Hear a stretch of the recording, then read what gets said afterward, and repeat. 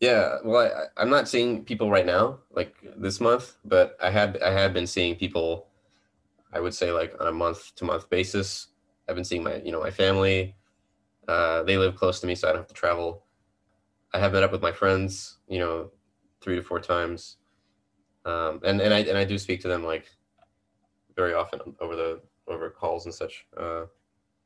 And I remember in the worst part of the pandemic, um, the like I couldn't see any of my friends, and worse than that, I couldn't see my girlfriend because both of us live with elderly, and yeah, both of us lived with high risk individuals, and getting on the train was just too scary, and for like 2 months we didn't see each other, maybe more actually. And that was probably the worst because I was also like prepared to leave the country for an extended and uncertain period of time, and which was really scary was like seeing the days go by without seeing each other and knowing that there would be a finite end to when we could see each other.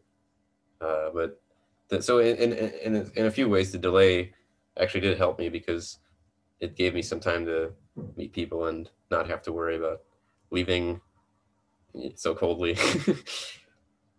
But I think it's gotten better, but it's still not great. My social life. I mean, um, there was a time when I was trying really hard to network with other developers and people in Japan, um, like over Discord and over other groups that I found, and I had mixed results.